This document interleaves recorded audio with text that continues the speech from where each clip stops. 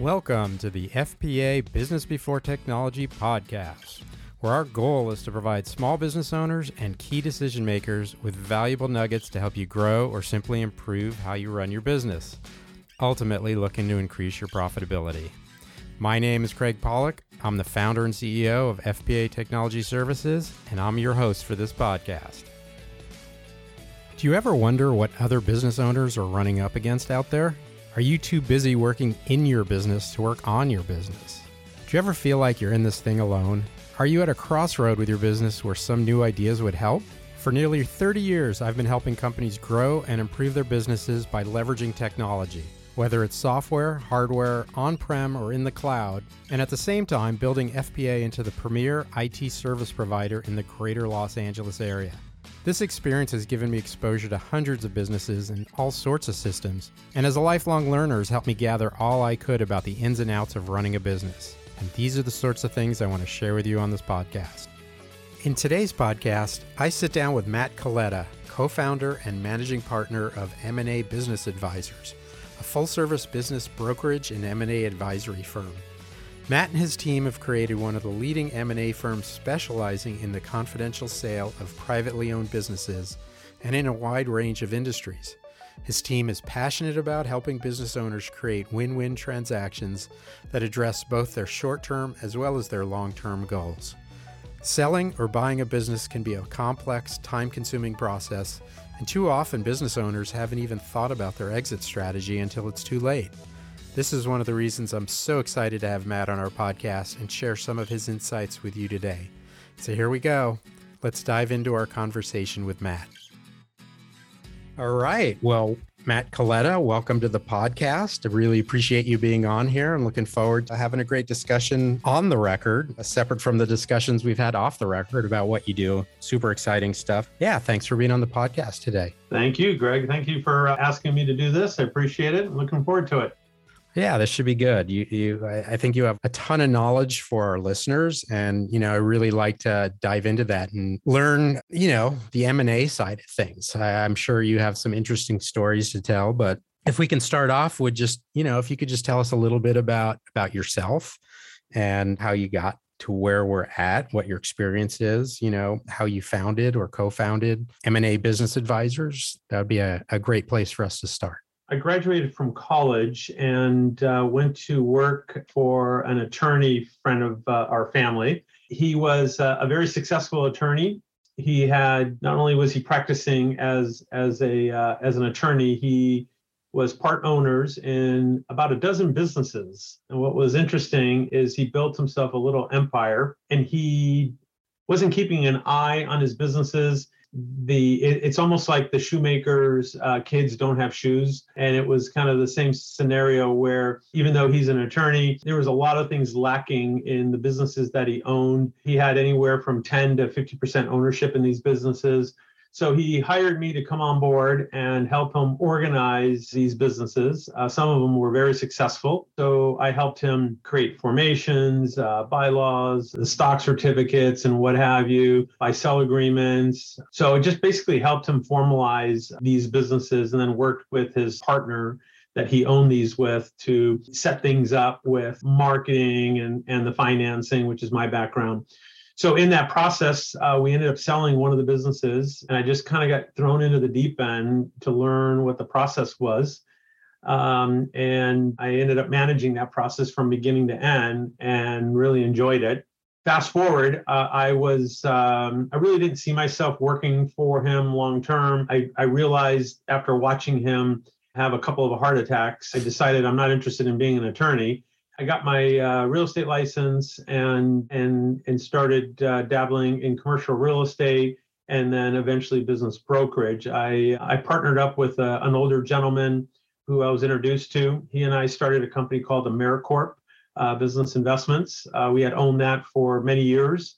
At this time, I was late 20s, about 30, call it, and he was in his late 60s. And so he had the gray hair, and he was a great rainmaker, but he wasn't very good at the paperwork and the marketing and the packaging. So it was a great partnership. And then he ended up passing away. And then I went to work for a large firm. I was asked to come on board as a managing partner of a business brokerage firm that at that time had 12 offices. And I was asked to come on board to run Southern California, which I did for many years. So I tend to be someone that is always looking at trying to be cutting edge, trying to be one step ahead of everyone. And unfortunately, the owner of that firm wasn't really open to change. His middle name was Status Quo. And that's how we always did it. Yeah. And this was kind of the time when, a lot of technology was starting to develop. People were really upping their game on websites and digital media and stuff. And he just didn't believe in it, and he didn't want to put any money into it. So that company, we had the owner and then two managing partners, and we would have an annual in-person meeting. And we left the meeting, and my other managing partner just looked at me, and I said, "Don't even say it. I'm already writing the letter in my head to terminate my relationship with this," because it was every year. It would just be the same thing. So anyway, fast forward, the two of us decided to form and create M&A Business Advisors. We felt that there was a need in the marketplace for a firm that could represent business owners. So the typical model was either a franchise firm that was a business brokerage firm or M&A firm, or somebody that just worked, solo with maybe one or two people. And there wasn't really a firm approach. And that's what we wanted to create. Since our previous partner and owner was not willing to do that, we went out and did it ourselves. So we trademarked the name M&A Business Advisors, a leader in business sales and acquisitions. Katrina and I started putting our business model together. And within a short period of time, we had 4 or 5 of the top people in the industry at that other firm leave because they were equally frustrated. And they joined on board and came on board. And then what we did is we have territories. We have 7 offices. Katrina and I are the owners and co-founders. And then we have managing partners that manage the various offices. And we were able to bring on some really top people, which is great. So fast forward, we have been working successfully. We have a lot of years of experience with our partners. Katrina and I have been in the business long-term, 30 years. We have Greg Carpenter. He's been in the business probably more than all of us, probably 35 years. Bill Garcia and Eric Landis. So we have a lot of great partners with great experiences and background that we're able to tap into. And that's how we have been successful in being able to represent our clients and get these transactions closed. We're very happy here that we did this and that it's working well. Yeah, that's something that you should be proud of. I mean, that's a huge success. I think it's kind of interesting when I hear your story and think back, what an opportunity you had straight out of college. That first one. Boy, that's, I know, especially, I've got a couple kids right now that are in college and thinking about what do I do when I get out and blah, blah, blah. And like that opportunity that you have is priceless, right? Yeah, sure was. So I've always been a networker and I always have been someone that, maintained relationships and cultivated them. And that was a gentleman who, I just stayed in touch with. He saw something in me and wanted to try it out. And then it's about, taking advantage of that opportunity that you're given. Right. So tell me a little bit about M&A Business Brokers in terms of what's, you said you mentioned you have 7 locations. What are the cities that they're in? So it's M&A Business Advisors, and we are basically a hybrid of a business brokerage and lower middle market M&A firm.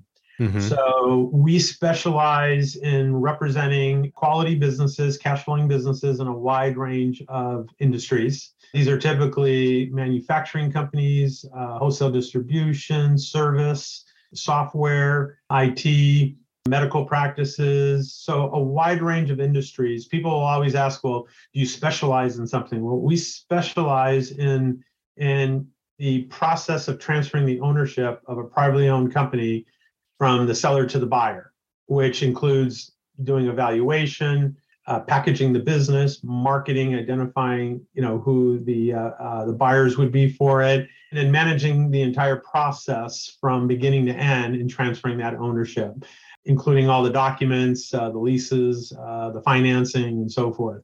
These are always privately owned companies, and they're typically businesses that will range anywhere from 2 million to 30 million in revenue. And we've done a little bit lower and a little bit higher than that. It's typically within that range. One of my partners is working on a $55 million transaction right now. Statistically, the majority of the businesses that exist are typically businesses that are generating between 2 and 20 million in revenue. These are typically businesses that are owned by private individuals, and they're good at what they do, but they're not knowledgeable in what is involved in transferring the ownership and everything that comes along with that. So we have 7 offices starting in San Diego County, Orange County, in Newport and Huntington Beach, and LA, Los Angeles, Ventura County. So that's the third. I'm describing counties here, but these are the offices. So San Diego, right. Orange County, LA, San Jose, San Francisco, Sacramento, and then Reno and Las Vegas. Okay. So some of those are dual offices, and we're about ready to launch a new office in a couple new territories, which we're excited about. And those all have managing partners that run those offices, and then we work as a team, which is really our competitive edge. We have a lot of experience where when scenarios come up and no two businesses are ever alike, when we sell a business, we have great resources to tap into with our partners and our associates that have the experience. So just recently, someone came to me, wanted to sell a car dealership. Well, I've been in this business for 30 years. I've never sold a car dealership before. So this was a Mercedes car dealership. And fortunately, one of my partners has sold a few of them and was very knowledgeable. So I was able to tap into her background, her knowledge, and this put me in a great position to be able to, to be chosen to represent the client. Right. Well, I would think that similar to our business, there's a lot of similarities across different types of businesses, and yet there's a lot of differences. But what keeps me energized is learning about all these different businesses, and that's what I find is really enjoyable. And it sounds like it's a very similar sort of context, at least for you, in terms of you get to be exposed to all these different types of businesses, and even if they're the same, they're probably run differently by their owners, and Sure.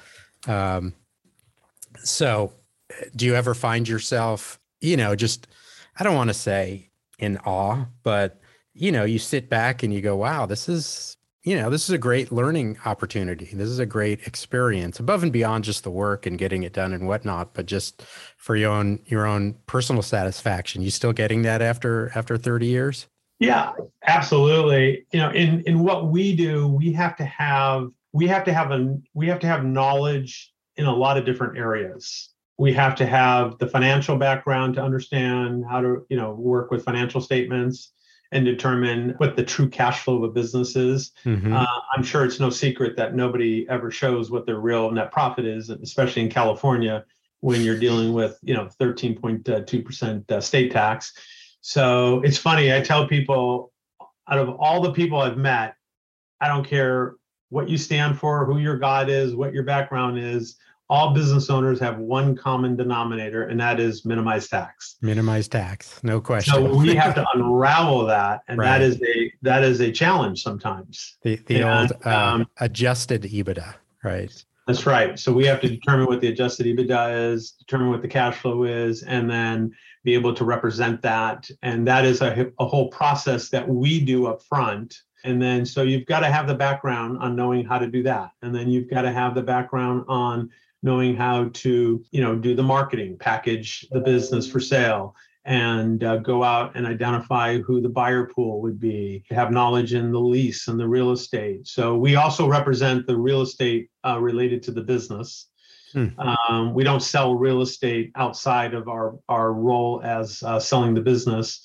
So recently I just sold 6 assisted living facilities, And so there were 6 properties, 6 businesses, and I was doing basically everything involved with the sale of the business and those 6 facilities. I've sold manufacturing, businesses where they own the industrial building as well. We're selling that building, as part of the transaction.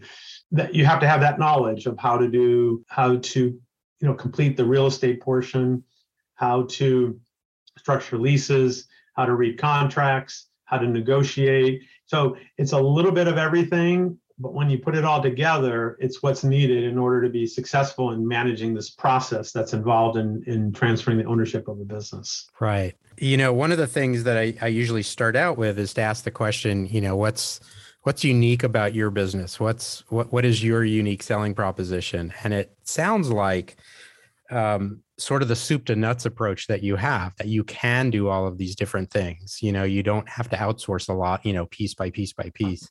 And I was actually, I looked at your website and you have some really, really strong testimonial quotes on your website. And I really like them. And one of them really stood out to me. And if I can quote it real quickly, you manage the entire process efficiently, including assisting the buyer with obtaining SBA finance, dealing with the landlord, and all escrow requirements, plus so much more. I'm not sure I could have managed all that and continue to run my business. I'm so thankful and look forward to my retirement. So that's a testimonial to what you just described, which is soup to nuts. How do you do all of these different things and taking away that worry from people? Do you represent both the buyer or the seller, or are you primarily the seller? Like how do you, which side of the transaction, or does that matter to you? So just touching on what you were saying earlier with that testimonial. So what's interesting is a lot of business owners, when they've completed this process, one of the common comments that you'll hear is, I completely underestimated what was involved. And we hear that all the time. And you may have read that in some of the testimonials where people have said, I completely underestimated all of the things that were required to sell this business. I thought it was a lot simpler. It's definitely a technical and lengthy process. On a national average, it takes about 11 to 12 months to sell a business. I just wanted to touch on that. Referring to your other question, you're asking if we represent the seller or the buyer. So our assignments always start with representing primarily the seller. Okay. Our ideal client in our marketing is always driven towards finding the owner of cash flowing, profitable, quality businesses, typically with revenue 2 to 30 million. So that we typically start with representing the seller, and then there are times where we will be asked to do buy-side assignments where we're being asked by a group to go out and look for businesses. So we do that, but primarily we are representing the seller. Okay. Thinking about like your typical sort of engagement, do you get many businesses coming to you saying, hey, I'm thinking about selling.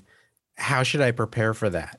Or do you guys do any sort of pre-sales, assessment or cleanup, or how does that work with you?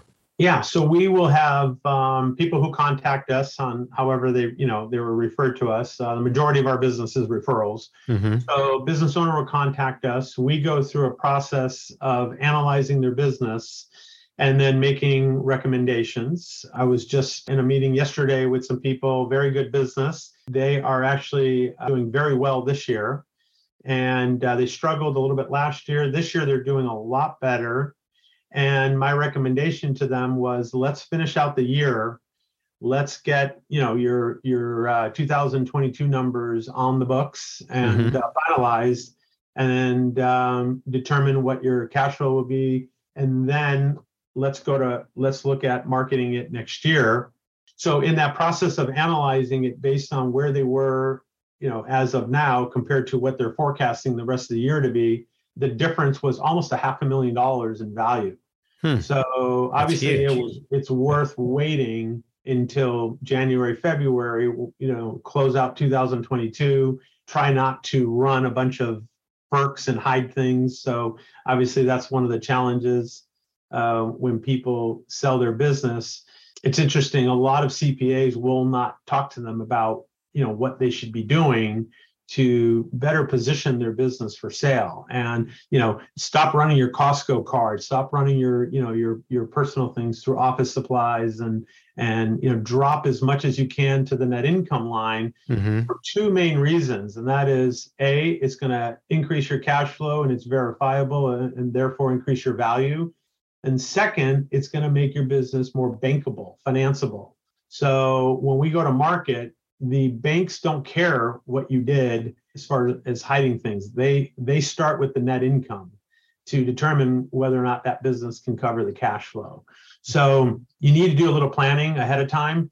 And typically we like to see 2 years of planning, where people will show 2 years of healthy, strong net income. We understand there's going to be some add backs, perks, as long as they're obvious, like your personal car, your personal insurance, your personal health, life insurance, your 401k retirement contributions. Those are obvious. It's the ones that are not obvious that we can't really do anything about. So try not to do that for at least 2 years. And pay the income tax, because the payment of the income tax is going to be much cheaper than the loss of the value that you'll lose by not doing that. Right.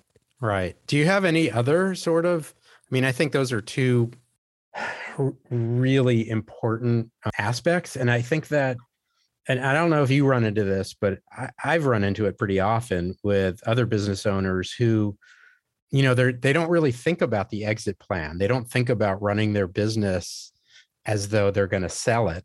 And they always think, well, I'll clean it up when I get to that point, or they don't even think about it in those terms, right? Like, so do you run into that often? And are there any other things that, any other gotchas or things that you would recommend people do if they should be doing, in terms of planning for an exit?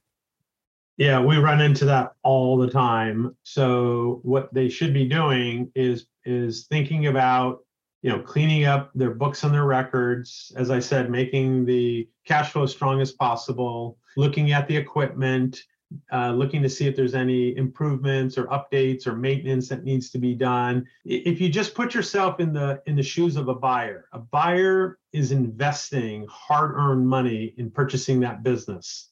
So they don't want to buy a business and then have to put a bunch of capital into it to bring things up to date. So the seller needs to understand that. And the bigger the business as far as revenue, the more we will see better books and records and better equipment and maintenance and so forth. But the seller of a business needs to do what they can to make that business look as best as possible and represent it as best as you can. And it's just like selling anything. If you're going to sell a car or a piece of real estate, obviously the improvements that you make up front to make that property look better is going to help in the overall value of that property. It's the same thing with the business. One of the things that I always recommend sellers do is put together a policy and procedure manual. Sounds simple, right? Yeah. Sounds like everybody should have one. It's amazing how many times I will look at a business that's doing 10 million in revenue, let's say, and there's no policy and procedure manual. So the policy and procedure manual to a buyer is the recipe to the cake. And buyers put a lot of value, and they will pay a higher multiple when you have things like, a policy and procedure manual, the how-to, job descriptions, equipment lists with the maintenance records, and all these things that all of these items will help the buyer feel more comfortable in what they're buying. So another way to look at this is sellers sell the past, right? They sell what they did historically. Buyers buy what happens when the transaction closes and what happens the next day. Okay, that transferable value, the future, that's what they're paying for. And they've got to feel confident that the tools and the mechanisms are in place to continue this success, because that's all they care about. Because they just went and got a loan, and that loan has to be paid by the cash flow. They had to personally guarantee that loan. They had to put down a down payment that took them years to save, especially here in California, after tax. Right.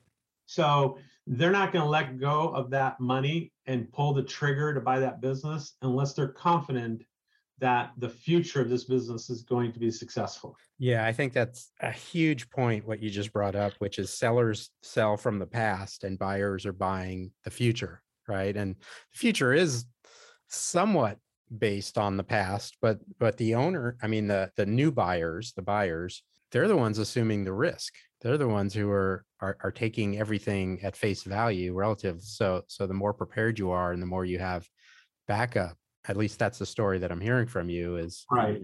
The higher multiple you get because it lowers the risk, right? That's right. So if you want to tie it to risk, that's how buyers look at it. The higher the risk, the lower the multiple. Mm-hmm. So if you can do a little work up front as the seller and the owner of the business to put these basic mechanisms in place, that's going to make the buyer feel a lot more comfortable. And that's going to generate a higher multiple because it's lowering the risk. And that's the key. So have you run into any other speed bumps or any like weird gotchas, in the 12th hour of doing a transaction? Have you ever run into, oh crap, didn't see that coming? All the time. All the time. Okay. Yeah. I mean, it could be, there's a lot of things that come up towards the end of a transaction at the 11th hour. Mm-hmm. And so part of our process is we have to obtain releases from several government agencies, and things come up there all the time. I didn't know I had that loan and that lien on my business. I didn't know that I forgot to pay my taxes or my sales tax or things like that. There's always things that come up at the last minute, and so it's having the experience in this industry to be proactive and make sure that doesn't happen. Mm-hmm. So you've got to know what these possible issues are and make sure you're looking at them up front. And that's what I get paid for. I get paid to manage this process and to make sure that it's successful in closing and to eliminate these issues. Mm-hmm. Yeah, I would think that over the years you've probably become really, I don't know, in what's the right word I'm looking for?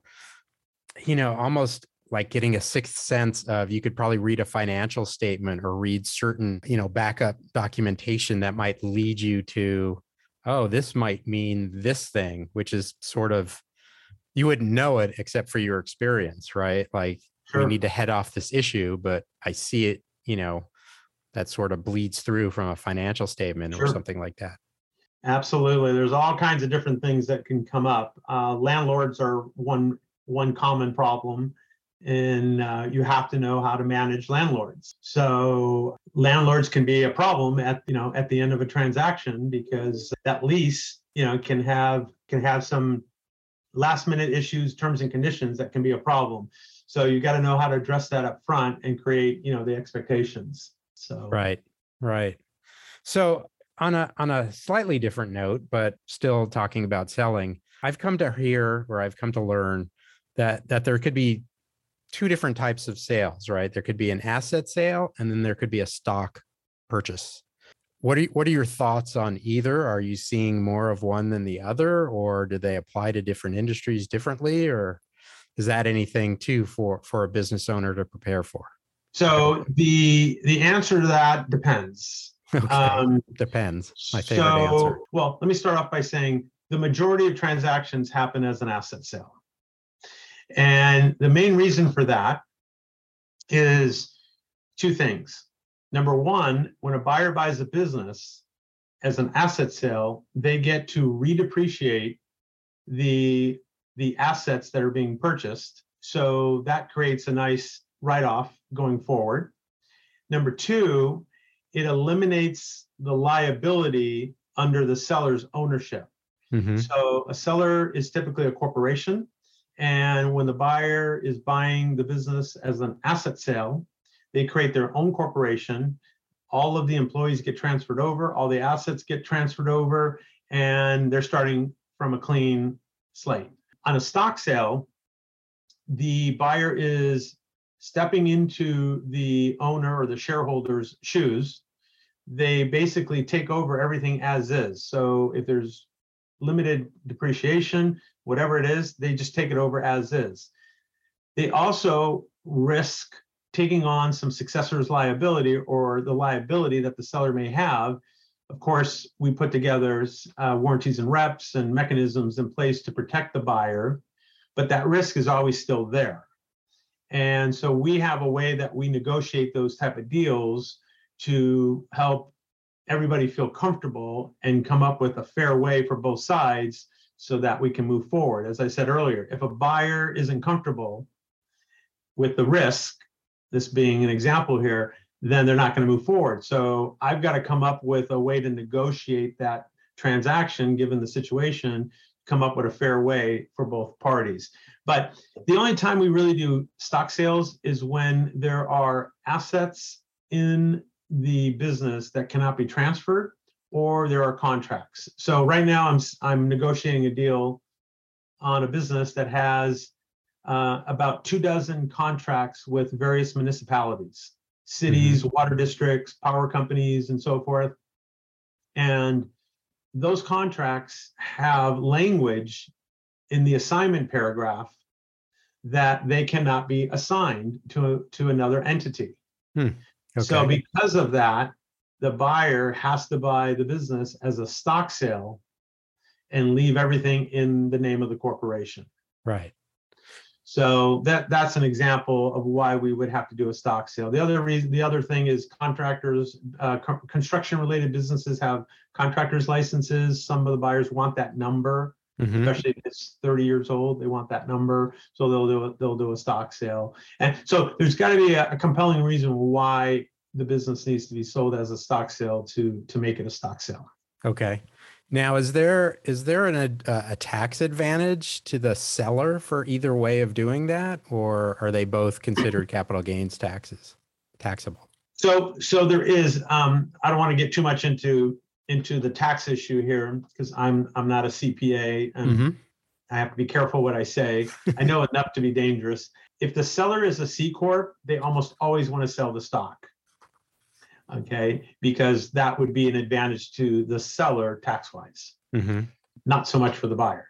So it's really the business and what we're selling that drives whether or not it would be an asset or stock sale. It's really not the tax benefit. I mean, although sellers will tell you, I would prefer to do this, at the end of the day, the buyer is going to determine what that structure will be, if it's, whether or not it's an asset or stock sale. And as I said, the majority of transactions, regardless of the size, tend to be asset sales. Right. Okay. So I know we're coming up on our time here. I just want to wrap up with a couple more questions, but I'm wondering how did you guys, I don't necessarily need to know, how you did, although that's the way I was going to phrase the question in terms of how did you do when the pandemic hit in early 2020, and just curious what you saw in the landscape, the business landscape. Did things kind of hold off? Did things heat up? And, and dovetailing that, I'm curious now what you're seeing in terms of, all this talk about a recession and certainly inflation over the last year and a half. Just curious about your perspective just in general and what you may have noticed. Sure. So in 2020, first quarter, things were very active. I had 5 transactions, which I will tell you is very rare, that closed in the first 2 months of 2020. And these were businesses that I was working on that spilled over. But I mean, to have 5 transactions close in a matter of 60 days is pretty rare. And then March of 2020 came, and then the world, started having problems. To say the least. So COVID was interesting. The first 6 months of 2020 was active. The second half, obviously people, started being cautious and careful, but there was still activity. 21 was an active year. And really the main driver for 2020 and 21 being solid years was the cost of money. And It was so low so, that you saw a lot of opportunities, or a lot of yeah, people money was saw cheap. opportunities. People saw opportunities. Money was cheap. A lot of people didn't really understand what COVID was going to do to a business. A lot of businesses had what we call the COVID bump and did very well. It wasn't until this year, 2022, when we started seeing a lot more issues with the supply chain, with cost of money going up, especially after May, when it spiked significantly. Today, to get an SBA loan, it's a margin. It's prime plus a margin. It's 9.5% right now, depending on what bank you talk to. It is a variable, so it will come down, but right now that's where it's at. So as the supply chain issues got worse, that slowed things down. And then really it was the labor issue was really the main problem. A lot of businesses struggle to find employees. So we started seeing things softening earlier this year because of those three items: the supply chain, cost of money, and the continuing issues with labor. Interesting. And right now, we continue to do transactions. One of the benefits of selling businesses is a lot of them are owned free and clear. And I learned early on that you have to understand how to sell a business with seller finance, where the seller is the bank. So we've had times back, if you remember the Great Recession, where banks literally stopped lending. And so the seller had to be the bank. And that's how we got deals done. So, it's just learning, how to adapt and pivot, based on what's going on in the environment. And do you think there's anything that, business owners or leaders should be thinking about now in terms of going into the next year or two, if whether or not they're thinking of a short-term exit or a long-term exit? Well, they should always be doing whatever they can to increase revenues and decrease expenses and improve their cash flow. That is in every Yes. scenario. But that's not easy right now. Labor costs is going up. People are having to pay people bonuses. I've got clients that are hiring people and they're going to give them a $5,000 bonus if they stay for 6 months. And you just used to never hear stuff like that. Right. But I think a lot of that's going to start changing, because now you're starting to see people, you're starting to see revenues kind of settle down. We may or may not be in a recession, depends on who you talk to. But I think what's going to start happening, if you listen to a lot of the experts, you'll hear that they're predicting that the job market is going to soften, and therefore you're going to see unemployment go up. And when that happens, labor costs will come down. But that's something that you'll benefit from down the road. But yeah, right now it's just maintaining revenue, continue doing your marketing and trim wherever you can trim on your expenses. Okay, good stuff.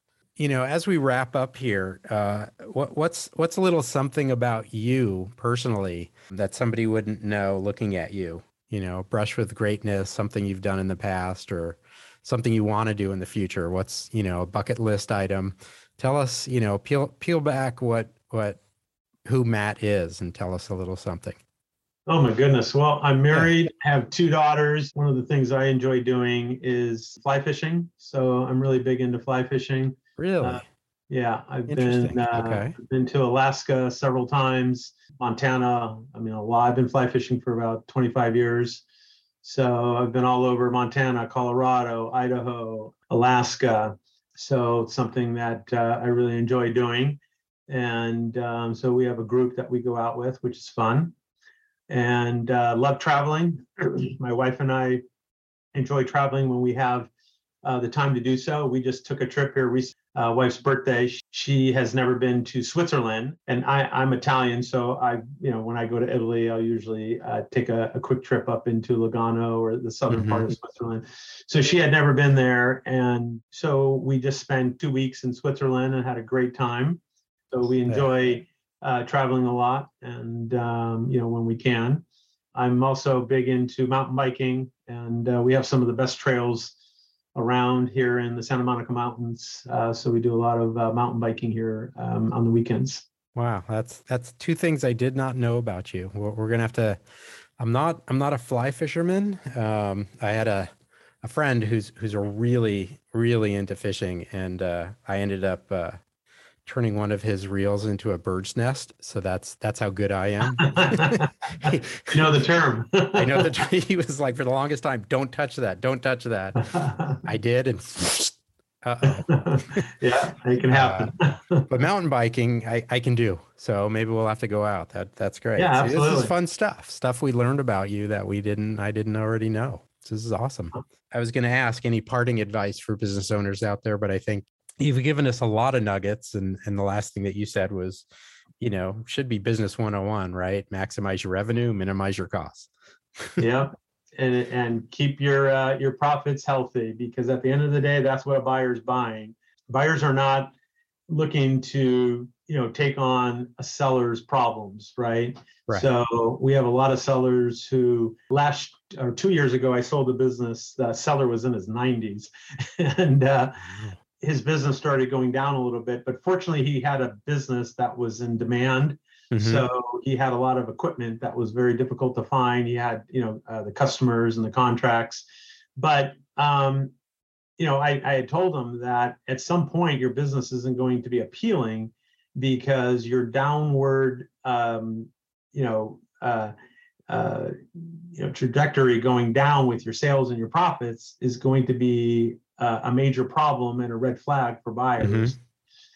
So it's important that sellers understand that, yes, they own a business, but in order to sell it to someone, you have to understand the characteristics of a buyer and what it is that they're looking for when they buy that business. As I said earlier, they have money that that they've saved, and they're not going to invest that. They look at a business as an investment, as a way to fund a seller's retirement. They don't care about the seller's retirement, what their goals are to, buy a house in Montana or something. A buyer needs to know that if I'm going to sign a personal guarantee and put my, PG on the line and get a loan and give up this down payment, I've got to see a path forward with this business. And that's what I tell sellers you should be thinking about when you're looking to sell your business. Would you buy this business if you were, sitting on the sidelines looking in? And I've had some great sellers honestly tell me, no, I wouldn't. Unfortunately, their only alternative tends to be liquidating, and and sometimes that's what they have to do. On the dollar for Yeah. But most sellers understand that that the cash flow is the key, and fortunately for us, most sellers, the large percentage of them are doing the right thing and contacting us, at the right time. Right. I think also a lot of sellers are so emotionally attached to their business that that emotion clouds really a true objective viewpoint, right? And people forget, like you said, it's an investment. If somebody's going to spend 2, 3, 4, whatever number of millions of dollars. Well, not this year, but in previous years, they could put it in the stock market. And it's like, show me that this is an investment, not just, something that you love. That's right. That's right. So finally, if somebody wanted to get in touch with you, what's the best way? I know that we'll have your website and some other stuff in the show notes, but any particular way of getting in touch with you, or? Yeah, they can visit our corporate website. Our corporate website is mabusinessadvisors.com. And then I have a personal website, which is certifiedbizbroker.com. You can reach me at any one of those. And once you go on the website, you'll see my contact information there. We offer an initial consultation to talk to business owners, and if we move forward, we'll do a mini valuation. It's called the calculation of value report, and then if everything looks good with that, then we'll move forward with an engagement agreement and then begin the process of representing them. So that's something that we can talk about further when someone contacts me. I appreciate you giving me the opportunity here to talk with you today. Yeah, thanks so much. Matt Coletta, M&A Business Advisors. Really appreciate, your time here. There were some really, really great nuggets, and definitely, if you're running a business, you should be thinking about your exit, even if it's 20 years down the line or whatever it is. That's right. So Matt, thank you so much for your time. I appreciate it. And as always, you are the man when it comes to M&A. So thank you, Matt. All right. Thank you for having me. Take care. And that was Matt Coletta, co-founder and managing partner of M&A Business Advisors. I hope you found the conversation as interesting as I did. It's always great to dive into the mind of a subject matter expert like Matt. And there were certainly a lot of nuggets there. I hope you can apply some of them right away to your business. Thanks again, Matt, for your time and sharing all your great thoughts with our listeners. If you'd like to find out more about what Matt and M&A Business Advisors has to offer, or want to just simply connect with him, check out the show notes for more details. Thanks so much for listening to the show this week. To learn more about this episode or hear previous episodes, check out the show notes at www.fpainc.com/podcast. And if you like today's show, please do us a favor and share it with your friends. We'd really appreciate getting the word out there. And you can subscribe wherever you get your podcasts from. And while you're there, please do give us a review. Again, we'd really appreciate that. You can also write to us at podcast@fpainc.com. And if you want to send us a tweet, our handle on Twitter is @FPAINC. I'm Craig Pollock, and you've been listening to the FPA Business Before Technology podcast. And remember, with FPA, it's always about business before technology. Take care.